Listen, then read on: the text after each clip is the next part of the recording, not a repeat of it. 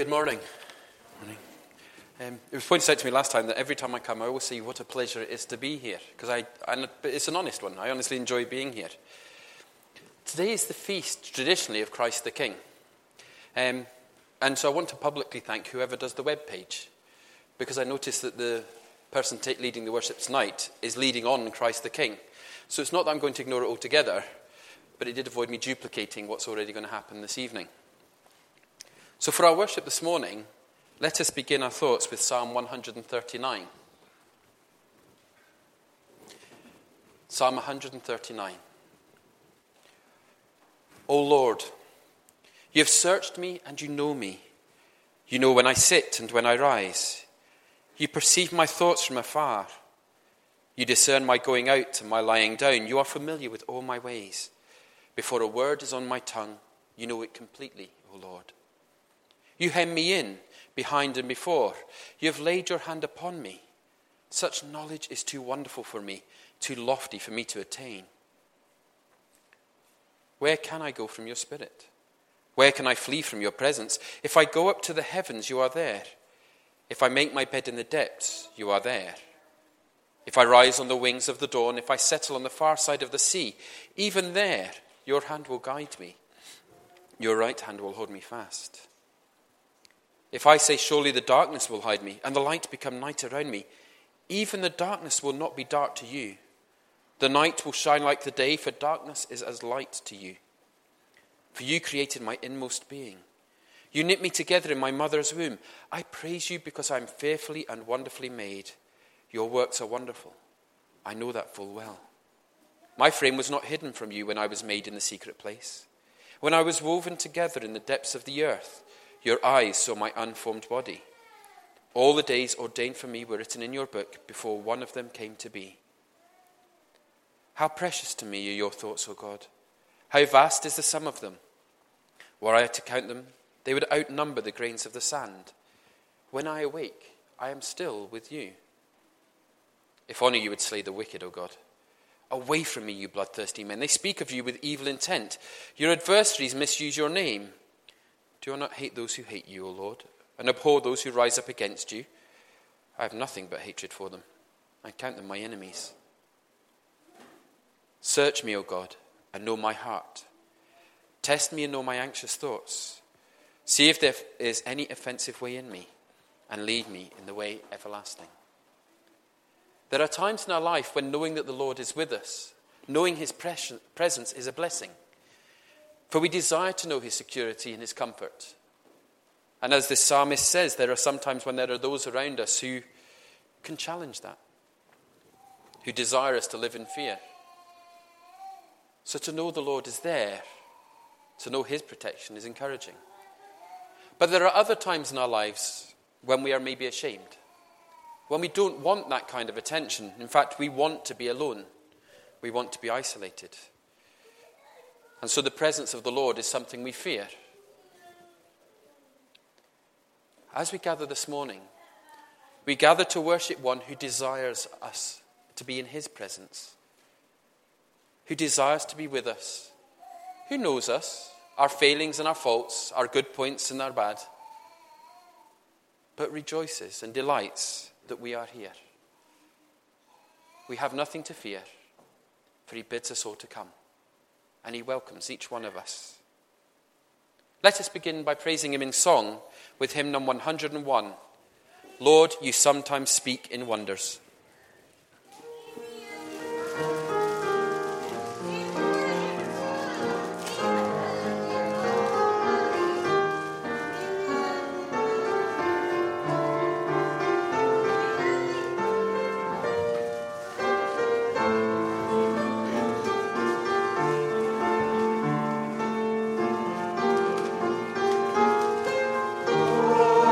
Sometimes we wonder.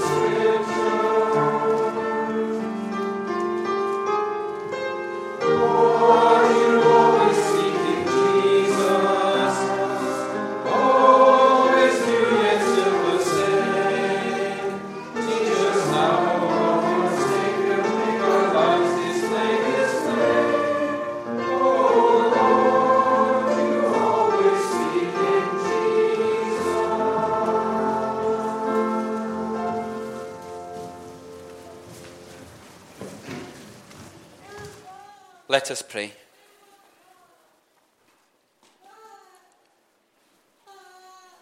Lord of lords and King of kings, all authority, all power and majesty is yours, and yet you call us your children, and we call you our Father. We live our lives in your presence and by your Spirit. We are known and called after your Son, our Lord Jesus Christ. May this morning be precious in your sight. May we be close in heart and mind and in thought and deed to you and to each other. May we know your loving kindness and be prepared to honour you with our lives, that our worship would glorify you and give you reason to rejoice and delight in us.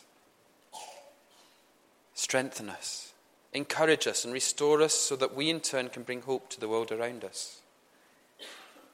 May your kingdom be established here on earth in our lives, in our hearts, mind and soul, in deed, in action and in thought. May you guide us with wisdom and compassion, that your majesty would be evident by the care you have for your people. And it is as our Father we now come to you. Our Father, who art in heaven, hallowed be thy name. Thy kingdom come, thy will be done on earth as it is in heaven. Give us today our daily bread, and forgive us our trespasses, as we forgive those who trespass against us. And lead us not into temptation, but deliver us from evil. For thine is the kingdom, power, and glory, forever and ever.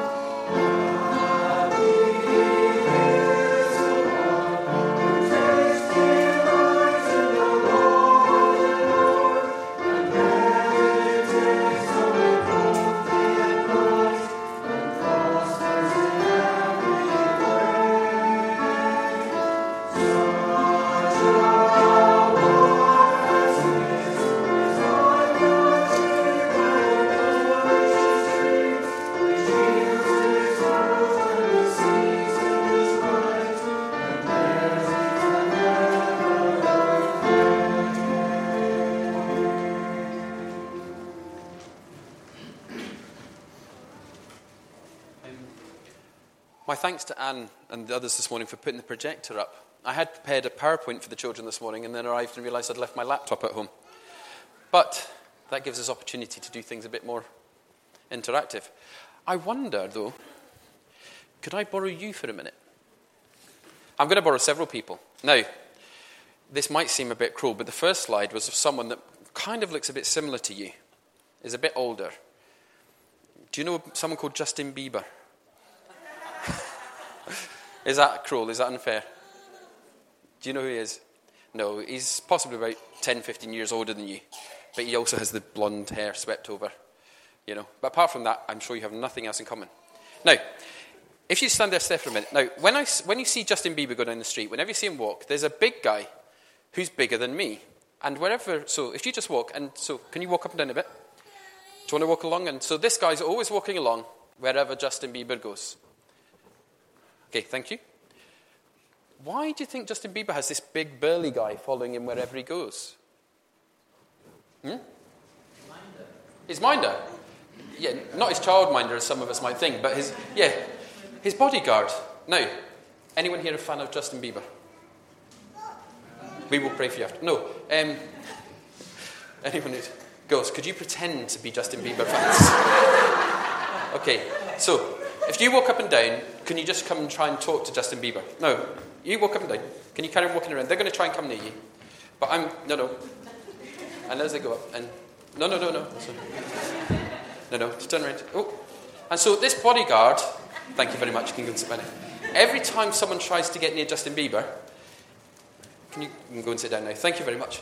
Every time someone tries to get near Justin Bieber, they can't. This bodyguard's there. And if you're a photographer, then it's hands-on and you might lose your camera. Now, that's just Justin Bieber. Anyone fancy being Barack Obama? Oh, you want to be Barack Obama? No. Okay. Go on. Do you want to stand here? Now, I saw a picture of Barack Obama walking down a main street. Now, you stand here. Now, because it's Barack Obama, we don't need one bodyguard. So, girls, can we all come up? Now, in the photo, you had to look closely. So, do you want someone to stand in front of him? Someone stand next to him? Do you want to come up again and stand behind him? And does someone else want to come up as well? And so this is Barack Obama walking down a main street. Okay, so as you walk, can we still see him? No. And this is how Barack Obama must see the world, surrounded by all his bodyguards. Because everywhere he goes, there's a whole army of people walk with him. And of course, then there's the people hidden away that can't see him. Okay, now, whilst you're up here, can you form a line? Thank you. That's it. No. That's it. Almost facing the way. Because we don't have Barack, we don't have presidents, but we do have a queen. Okay, now, quick question. How many bodyguards do you think the queen has? Lots. I think that's fair to say. She has the household cavalry, she has the Queen's own Highlanders and so on. So all these people in the forces actually swear allegiance to the Queen still. And then she has all the police bodyguards and everyone else. Now, you can go and talk to the Queen. Unlike with Justin Bieber, where the bodyguards will just force you out of the way, she does occasionally meet people. But you can only talk to the Queen if she talks to you. There are a number of rules. So can we stand like this, as if we're ready to meet the Queen? Because a number of years ago, I did a private garden party when I was a student, quite a few years ago now. And you have to get all the rules beforehand. You don't talk to the Queen unless the Queen talks to you. I made the mistake of looking her in the face and realised that I was now in a staring competition with the Queen, and that wasn't the thing to do. You must say ma'am instead of spam. Okay? Ma'am that rounds with spam as opposed to ma'am, and all these other things. So somebody...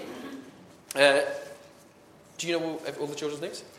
So somebody will go in front and introduce the Queen to each person. But that person only gets to talk to the Queen if the Queen talks to them. Okay. This is Carl. Hello, Carl. You may bow. Thank you. Thank you. This is Sarah. Hello, Sarah. And this is Freya. Very good, Freya. Thank you. This is Fergus. Hello, Fergus. And this is Rory. Hello, Rory. Thank you. And that's the total sum of the... Unless the Queen decides to have a conversation with you, you can't have a conversation with her. Now, we're here to worship Christ the King. How many bodyguards does Christ the King have? Yes? 0. Are we sure about that? Yeah? Are we his bodyguards? Well, let's have a think. Do you know, I've asked this people before, do you know what the most common answer to when I ask how many bodyguards does Jesus have? What do we think the most common answer is? 12. Everyone seems to think the apostles were like his bodyguards, and so did they. They thought their job was to keep people away from Jesus.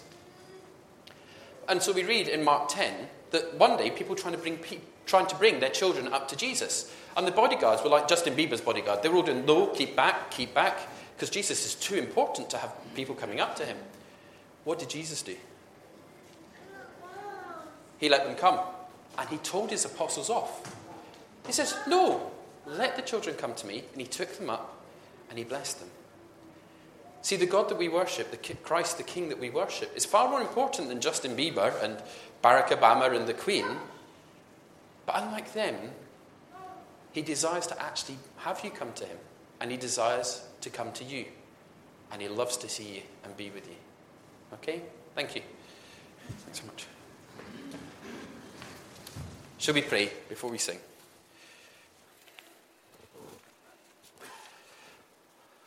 Lord, you bid the children to come to you and you bless them. May you hold each child here today close to you and bless them. May you meet with them in their class and help them, Lord, to grow in wisdom, stature and obedience, just as you did when you were here on this earth. Amen. Let us now sing number 568, Colours of Day.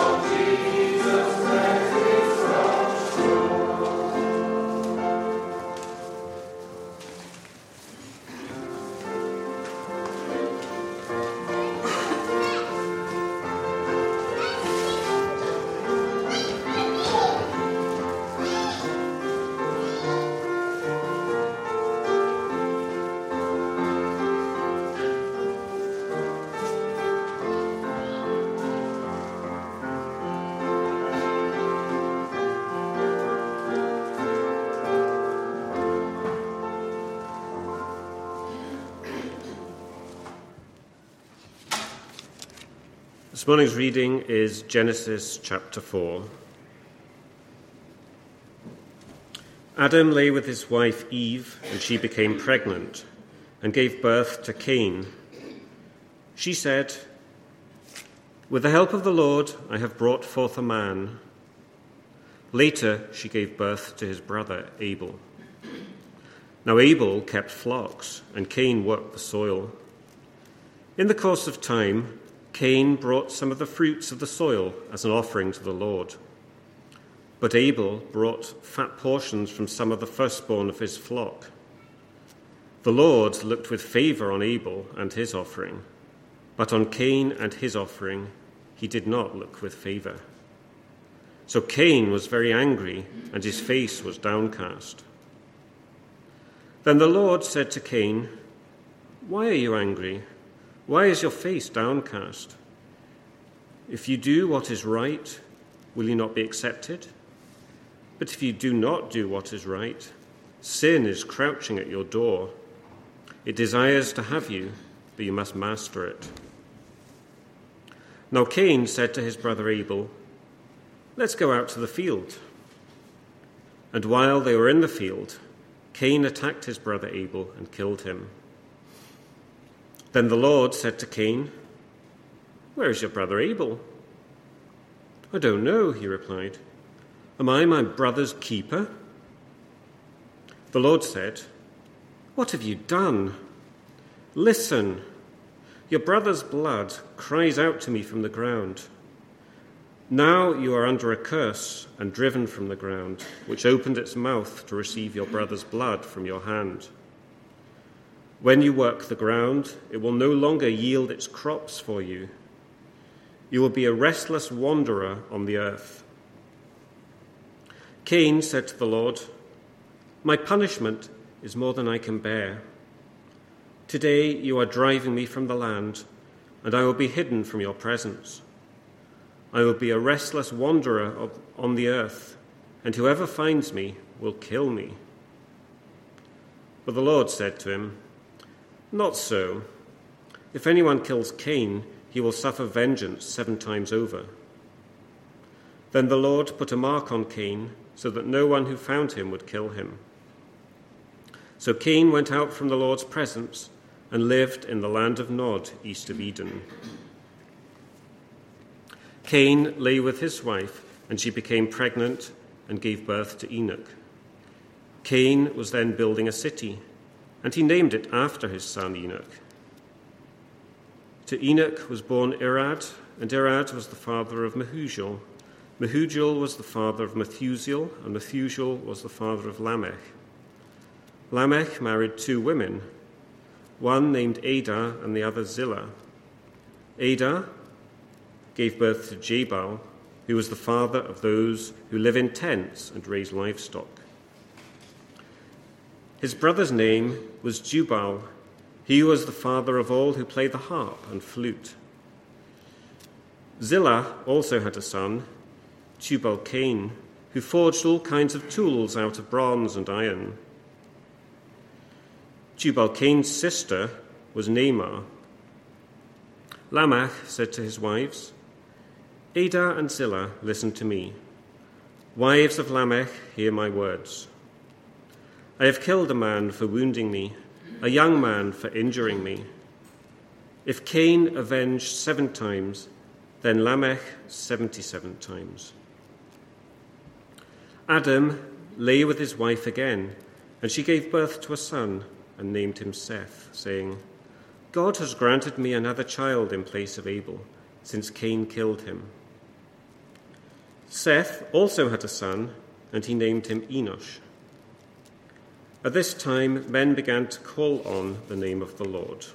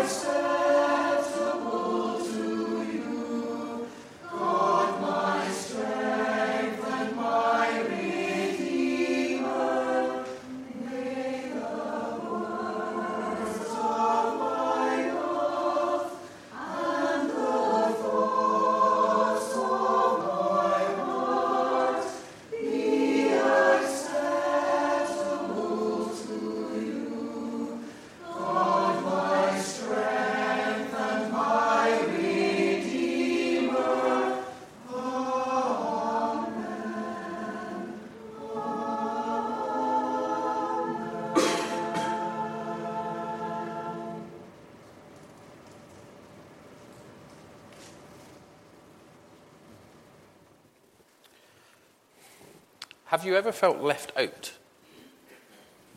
You know, whatever's going on, you're not included.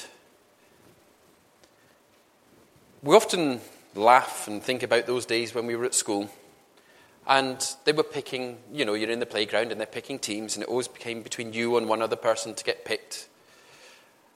And of course, it was always made worse when one of the captains said, that's fine, you can have both of them. You know? We can laugh about that because, not to trivialize it, it was a long time ago. It can be a real pain when it happens to you as an adult, though. When you find, for some reason, to get noticed, to get the same amount of attention, you have to do twice as much as everyone else. You know, that you're at work, one of your colleagues is getting all the praise, the name mentioned, because what they've just done is fantastic. And what they've just done is exactly what you've been telling everyone you needed to do for the last 3 years. But for some reason, when this individual mentions it, it's fantastic. But nobody was listening to you. Of course, I need to be very careful when I say it's a bit painful in families when you have that one cousin or brother or sister who is always the golden child. You know, as a child, they never got into trouble. You, on the other hand, needed to work hard to be shown that you could do good. And why is it that I'm being picked on, but you seem to ignore what they're doing?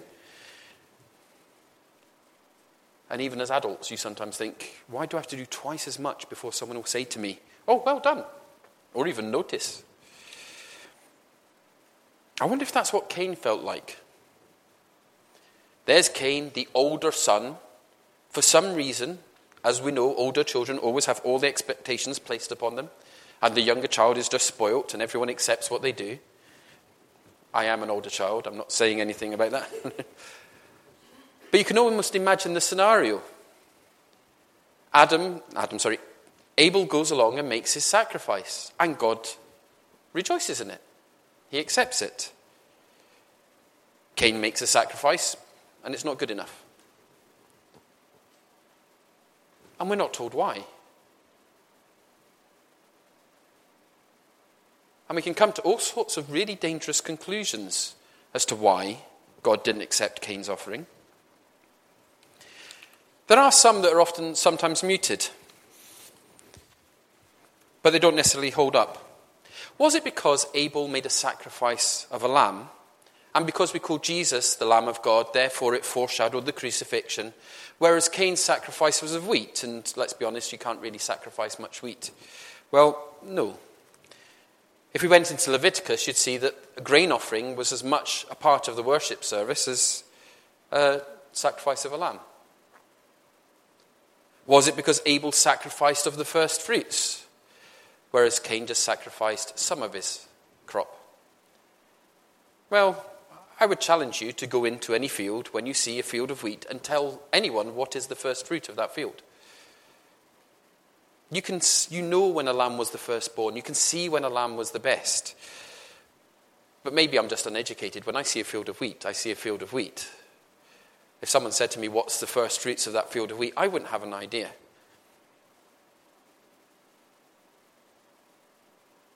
It is curious that they are making sacrifices. The first religious act that we read of in the Bible is one of sacrifice.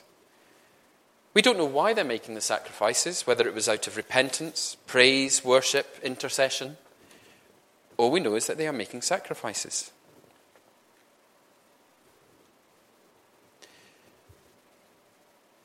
So we're left with some other difficult suggestions. Is it because God just has favourites? He liked Abel and he didn't like Cain. It's a horrible idea, but it gets muted. Maybe Abel cared more and Cain didn't. Well, if Cain didn't care, why did he get so angry? If anything, this text proves that Cain cared very much. Because if his sacrifice if his sacrifice wasn't acceptable and God didn't receive it, Cain wouldn't have bothered in the first place. But he got very angry about it, so he did care.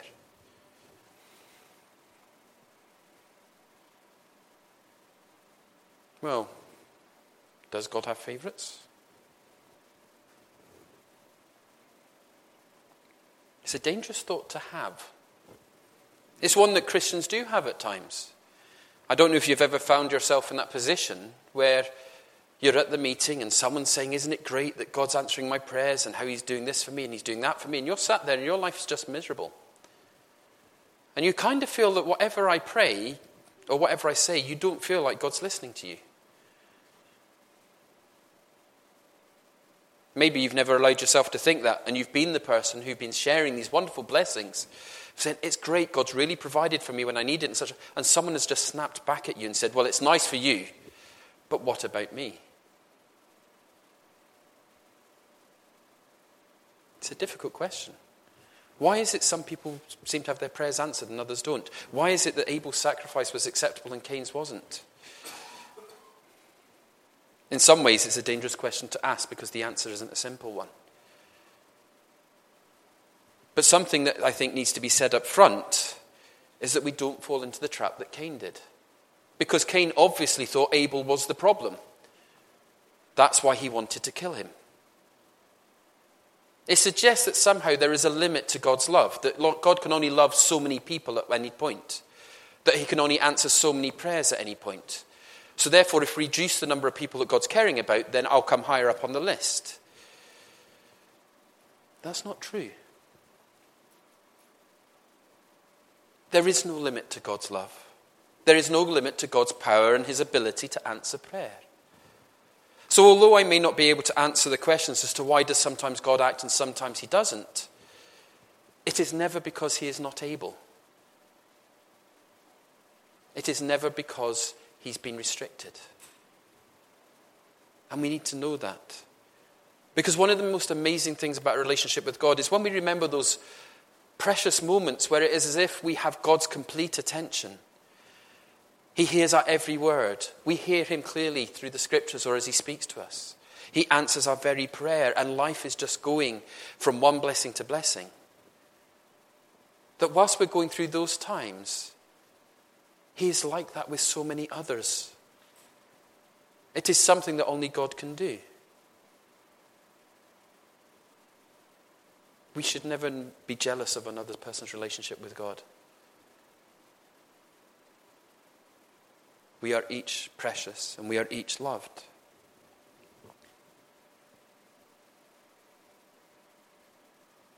But that doesn't answer the question necessarily this morning as to why was Cain's sacrifice not accepted. Well, if we start on today when we think of Christ the King and we talk of sovereignty, then God is free to choose as he wants. And if he says something has to be done a certain way, then it must be done that way. And if you don't do it that way, then he has no obligation to like it or not. But if there's something clear in this passage this morning, it's just how much God cared for Cain. God's love for Cain becomes evident when we remember God's love as a loving father.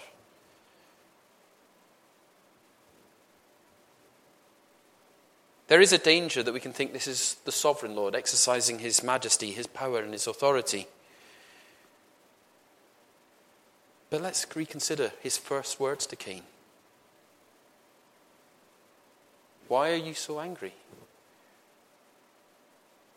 Why is your face downcast? God's relationship with Cain is one of communication.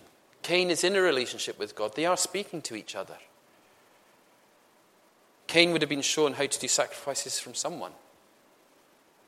And God's first words to Cain are of concern, of care.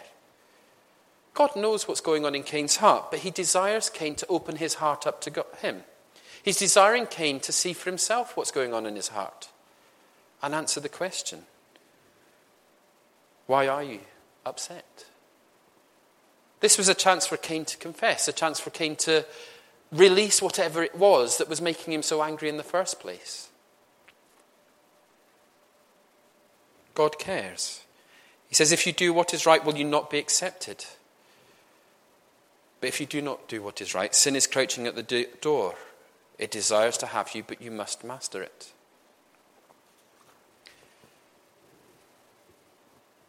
God cares for Cain. But it doesn't mean he has to accept everything that Cain does. See, I know not everyone here is parents. and not everyone here has dealings with children. But you may understand that if you've ever listened to parents speaking, if you don't have children of your own, they will talk about the most nonsense thing and seem so proud of what their child has done. We have some absolute junk lying around the house at the moment. I can say that. But it's not getting thrown out. It's not going anywhere because Sarah did it. Sarah's too. Her paintings kind of look like something, but that something will remain an eternal mystery. And if we asked her, then we can guess what it means. And she occasionally sticks things together. And what Sarah does, we think is wonderful. And many parents are like the same with their children. As a parent, I'm also wise enough not to bore you with them or to present them and expect you all to say the same. We love our children. But if we thought everything they did was okay, could we really say we still love them? Those moments when she smacks someone, those moments when she refuses to eat her dinner or throws a tantrum, I know she never sounds like she'd ever do any of those things. But also, as your children go older, they start mixing with people that you think, I really wish they wouldn't necessarily be friends with that person. They start to dress a certain way and want to watch certain films and go to certain places. And as parents, you sound like you're being overprotective. And they say, what's wrong? Why can't I dress like this? Why can't I do that? Because your fear is, if you start doing these things, it might lead somewhere else. There was a time a number of years ago when baseball hats were the rage. And as a teacher at school, I almost caught myself and I said, don't wear a baseball hat, it will get you excluded. And it didn't. But for some reason, the pupils that came to school that wore baseball hats always ended up hanging around together. And when they hung around together, they became a little gang. And in that gang, they got up to no good. When they got up to no good, they didn't know when to stop and they ended up getting excluded. And it all started with the wearing of a baseball hat. Now, that might be a bit extreme. But we have this fear for our own children. We have this fear for people that we love. If you go down here, it might lead on somewhere. It might go somewhere that isn't a good place. Because they can turn around and say, well, what's wrong with going to this part of town? What's wrong with this person? What's wrong with my clothes? What's wrong with that film or this book? And on its own, you can find it very difficult to justify yourself because you just sound like you're paranoid or scared. And to a certain level, you are. We all do. We fear for those that we care about because we are always scared of where it might lead. If we as human beings have that nature to care for people to the extent that we want to protect them and keep them safe, which sometimes means trying to restrict them in some way or getting them to realize things for themselves, how much more do we think God acts and behaves? Because God could see what was on Cain's heart. This is before he's killed Abel. This is just when he's angry, when he's downcast. But he knew where it could lead. He knew what might happen if Cain didn't recognize it now. And he says to Cain, sin is crouching at your door. It desires to have you, but you must master it. Cain was angry. He was upset. He wasn't behaving rightly. But it came because of things he was holding on to tightly inside of himself. And God knew this. In many ways, this is God as counselor. Cain, open up to me. Let go. You're going to have to work hard at this. Because God knew that if Cain didn't deal with the issues in his heart and in his mind, that he would destroy his relationship with his brother, which it did, and it would destroy his relationship with God. And it destroyed his relationship with the land about him. Cain became unsettled. He never found peace again. He spent the rest of his days as a wanderer. He spent the rest of the days someone who had been a farmer as someone who could no longer farm. He lost not somewhere to live, but he lost that peace, that home, that place where you feel secure and confident. See,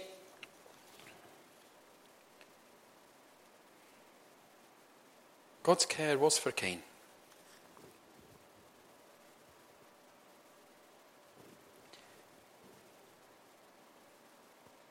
of the reasons we're giving for why sacrifices, why acts of worship are sometimes not acceptable, there is one theme that comes all the way through Scripture.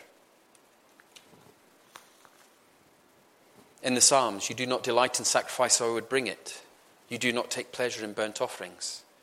The sacrifices of God are a broken spirit, a broken and a contrite heart. O God, you will not despise. Hosea, for I desire mercy, not sacrifice, and acknowledgement of God rather than burnt offerings. God does something very bizarre with Cain that he didn't do for Abel, which is worth pondering about. Because Cain felt, he said, this punishment is too much for me. I'm going to spend the rest of my life wandering, and if I meet anyone, they are going to kill me because they now will see me as cursed of God. And God puts a sign of protection upon him to preserve his life, to keep him safe. You could ask yourself the question, and you can meditate on it later, why didn't he do that for Abel in the first place? We wouldn't have been in this situation. It's because God desired to see Cain repent. We read earlier on, it is not possible to go out of the presence of God, but it is possible to live in a way that you are disconnected to everything around about you because of what's going on inside that makes you so black and so hard.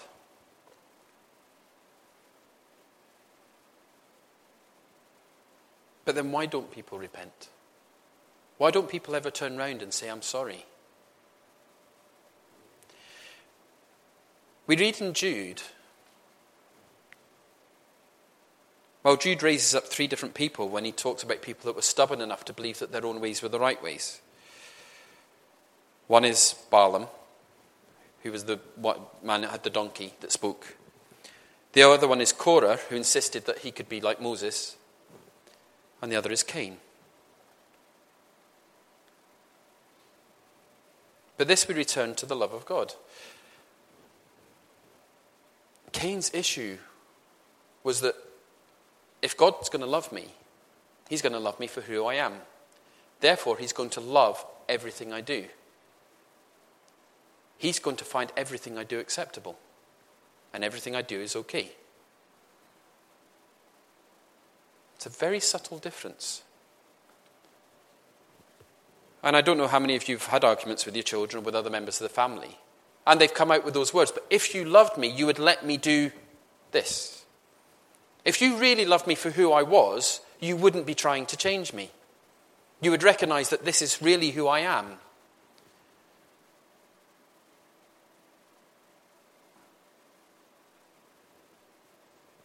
We do have God's sovereignty here. That yes, God can decide what is right or wrong. But in some ways, let's return to our earlier thought. That if God knows where a certain heart attitude is going to lead us, where certain actions are going to lead us, and his knowledge is greater than ours, there are going to be times in our lives when he is not pleased with what we do, and we are going to have to repent and change our heart and change our mind and accept that no matter how much I desired to do this in my life, no matter how much I wanted to do X, Y, and Z, no matter how much I think this is the person I really want to be, it's not pleasing God. And we're left sometimes with, like Cain, thinking, but I don't know why. And then it becomes a matter of faith. Do I trust God enough to know that he wants the best for me? And he's giving me time to repent and recognize God as God, but realize that his actions are out of love and care for me? Or am I just stubborn enough to say that God's wrong? That actually I'm going to prove God wrong and I'm going to do what I want to do because at the end of the day, I'm going to be happy and that's what's most important. Completely unaware that how our actions sometimes hurt others, break up our relationship with our family, break up our relationship with those around us. And although we might not be damaged, we don't realize just how much it's hurt others. The pain, the damage that God was trying to stop happening in the first place. See, if God was wanting to take authority over us, he could just control us, but he doesn't. He let Cain live for an entire life so that he could change when Cain was ready, when Cain wanted to, This kind of patience requires far greater patience than I know I have. I've shown patience to many people, but there has always come that point when I've decided enough is enough. Now you're going to listen to me, and I'm going to tell you exactly how it is. If I'm honest, of all those occasions that has happened, I can't honestly say that it's ever done any good. And it usually very quickly undoes all the patience that you have shown over that time. God's patience with Cain, his love for Cain, his desire for Cain to do good is evident when we consider these things. But what about Abel? Was Abel so good? Was Abel such a righteous person that God had no issues with his lifestyle? That everything Abel did was good? Well, if that was the case, there would be no need for Christ to have come, because in Abel we would have had the perfect human being. Abel was a sinner too. Abel also had a bad heart attitude at times. Abel will have also at times lost his temper. He would have also done things that were wrong. Abel, like the rest of us, would have been a sinner. But we are told that Abel's sacrifice was one of faith. It is a sacrifice in which you do not sacrifice because you are trying to get God to love you. You are sacrificing because God loves you.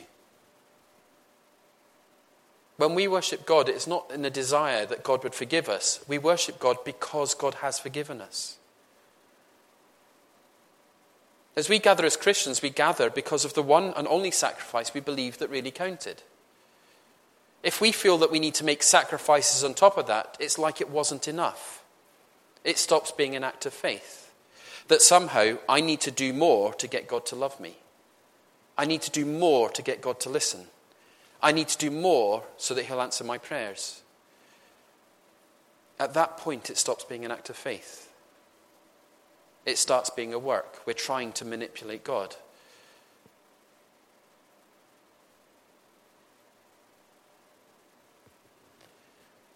It can sometimes be painful when you see people trying to do things to get people to love them.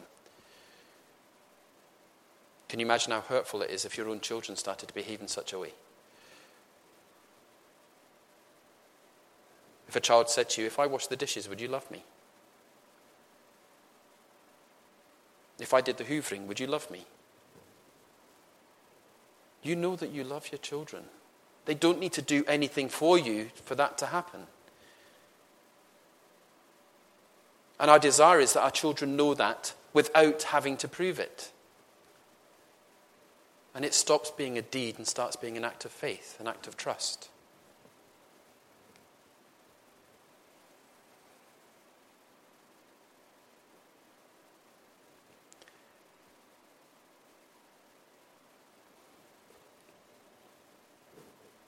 We gather here because of the one sacrifice that was made. And we are asked by faith to accept that.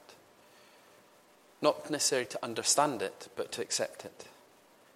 The sacrifice of Christ on the cross, we can claim no credit for, because it happened before all of us was born. But all of us benefit from. But to each one of us, God can say the same, that sin is always crouching at the door.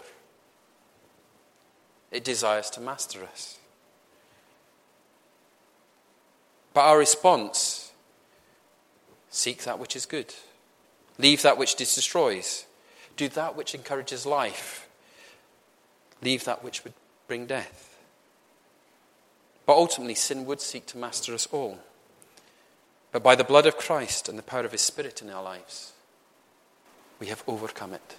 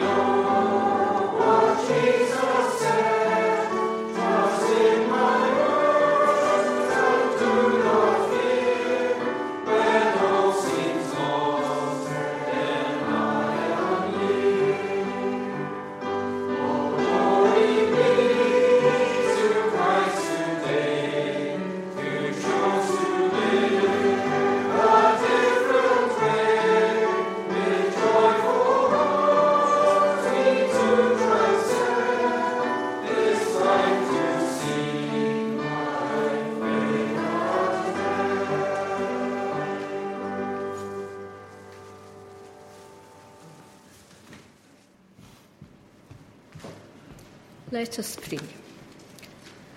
Father, we come before thee to ask for thy help and guidance. As we have heard so many sad things in the past week, we would ask thee to comfort all those who mourn. We also pray for those who have had tragedies in recent times, the people of Nepal, Tunisia, Egypt, and Russia. As we see flowers and candles laid in respect for those who have gone, and see vigils being held all over the world, this gives us hope. O God, our help in ages past, our hope for years to come, our shelter from the stormy blast, and our eternal hope. Amen.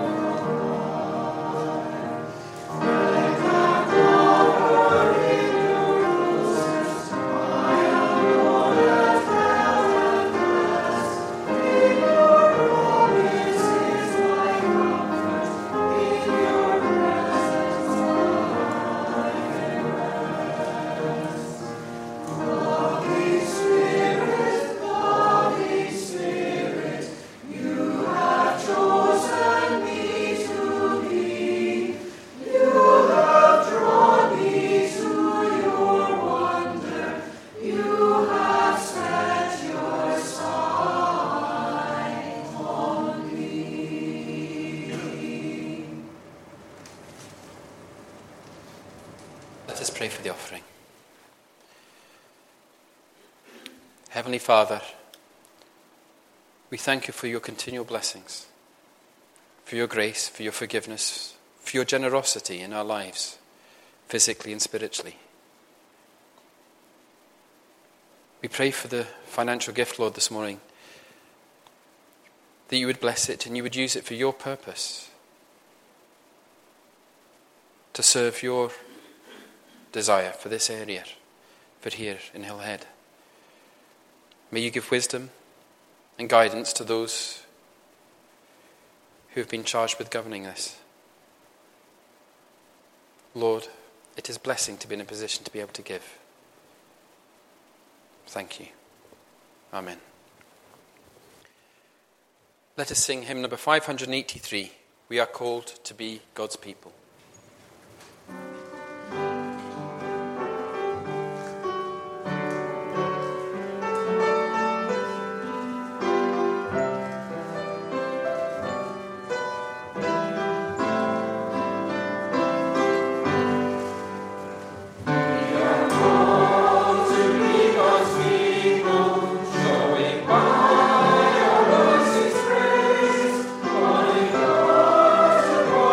Spirit,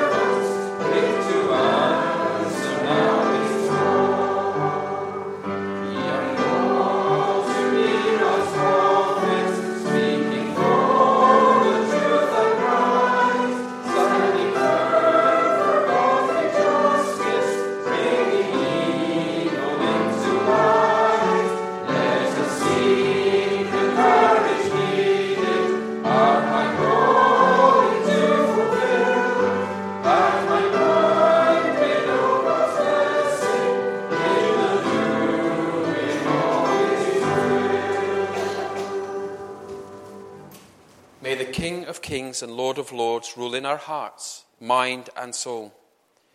May we call ourselves blessed to be known by him and recognized as his. May his sign be upon us and his spirit within us, to strengthen us that we may bring strength, to heal us that we may bring healing, to light our path so that we can bring light, and to give us hope that we may bring the hope of Christ and his return into this world, of the world to come, and life everlasting.